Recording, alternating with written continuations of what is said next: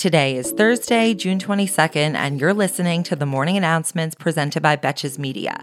I'm your host, Sammy Sage, and the Morning Announcements is your daily 5-minute breakdown of the headlines that isn't afraid to take a side and roast the most consequential reality show there is, our government. As of this recording at 9 p.m. Eastern Time on Wednesday night, the search and rescue mission to find the OceanGate submersible has come up empty so far, and the vessel is expected to run out of oxygen supply at some time this morning.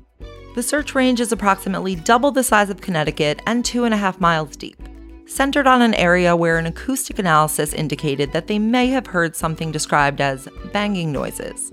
However, it's not possible to know if the sounds were even originating from the missing submersible. Unclear if this will be the last morning we can snark on this story guilt-free. The House of Representatives voted yesterday to censure California Representative Adam Schiff for comments he made in 2017 that there was evidence of collusion between then-President Donald Trump's campaign and Russia. The vote was 213 to 209 along party lines, with a few members voting present. An amazing use of time.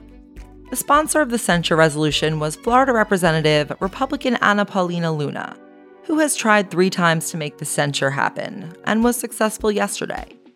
She said that Schiff's comments about Trump, quote, ripped apart American families, an ironic choice of words, and blamed him for the $30 million Mueller investigation. Kinda cheap for all the ad impressions it must have generated.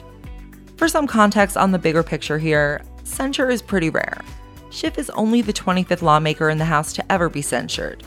But it's also fairly meaningless, like a very formal slap on the wrist that definitely meant more when everyone could generally agree on what constitutes bad behavior. In this case, Schiff said that he will wear the censure as a, quote, badge of honor, and also requested that you send it to Daryl. The rest of today's stories involve some deep investigative reporting. On land, though. Just in time for summer vacay season, it turns out that Clarence Thomas isn't the only Supreme Court justice to have an ethically questionable trip history.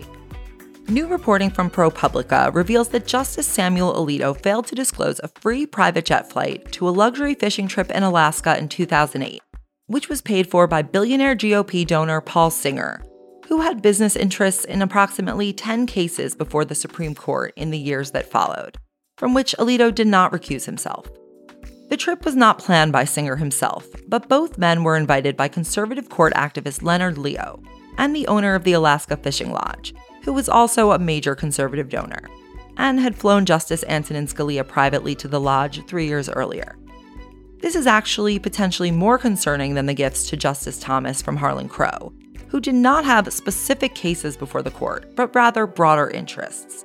In this case, Singer personally had billions of dollars at stake, bound up in several cases that went before the court in the years following the trip. The specifics are complicated, but ultimately, the Supreme Court agreed to resolve an issue in a decade-long battle between Singer's hedge fund, which was described in the article as, quote, litigation-driven, and the nation of Argentina. Ultimately, the court ruled 7-1 in favor of Singer's firm, and the country of Argentina was compelled to pay them $2.4 billion. While justices are essentially able to regulate themselves on ethical issues, Alito's failure to disclose the private jet flight appears to have violated federal law. You're probably wondering what Justice Alito has to say about all of this.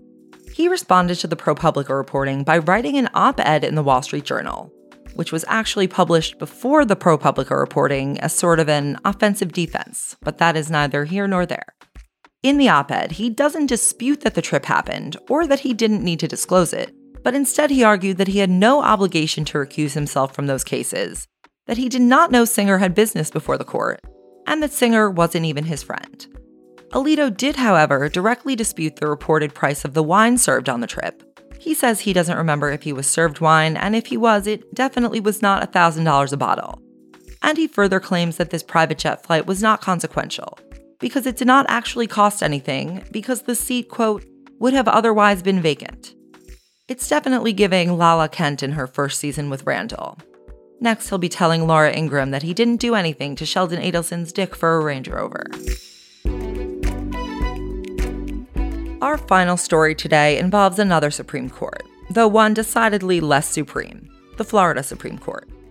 New reporting from the Washington Post details how Florida Governor Ron DeSantis was able to engineer a conservative takeover of the state court with the help of none other than Leonard Leo, clearly a very busy guy. Before taking office in 2019, the Florida court was made up of a 4-3 liberal majority, but DeSantis had the opportunity to appoint 3 new justices in just the first 2 weeks of his term, after the existing court's 3 most liberal justices were forced to retire in accordance with Florida's mandatory retirement age of 70. While the timing of the appointments was completely legit, the 3 new justices had been quietly vetted by Leonard Leo personally, alongside a panel of elite conservative Federalist Society attorneys, a few weeks before DeSantis' inauguration. According to reporting, the panel grilled potential judicial nominees about whether their principles were aligned with those of the Federalist Society. Think no abortions, no gay marriage, lots of guns. You get the idea. They did this despite the fact that technically, this approach to judicial nominations is not quite kosher in the state of Florida, which had abolished what they call patronage committees used by governors to install their supporters in government roles back in the 1970s. And they had instead set up nonpartisan judicial nominating commissions to do exactly what Leonard Leo was trying to do.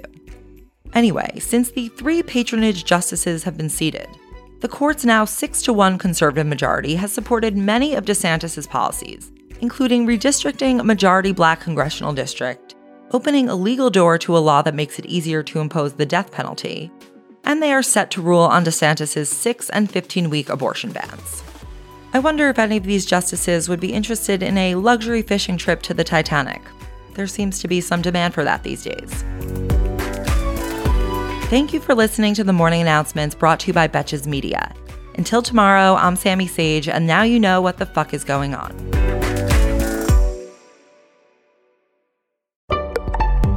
Betches.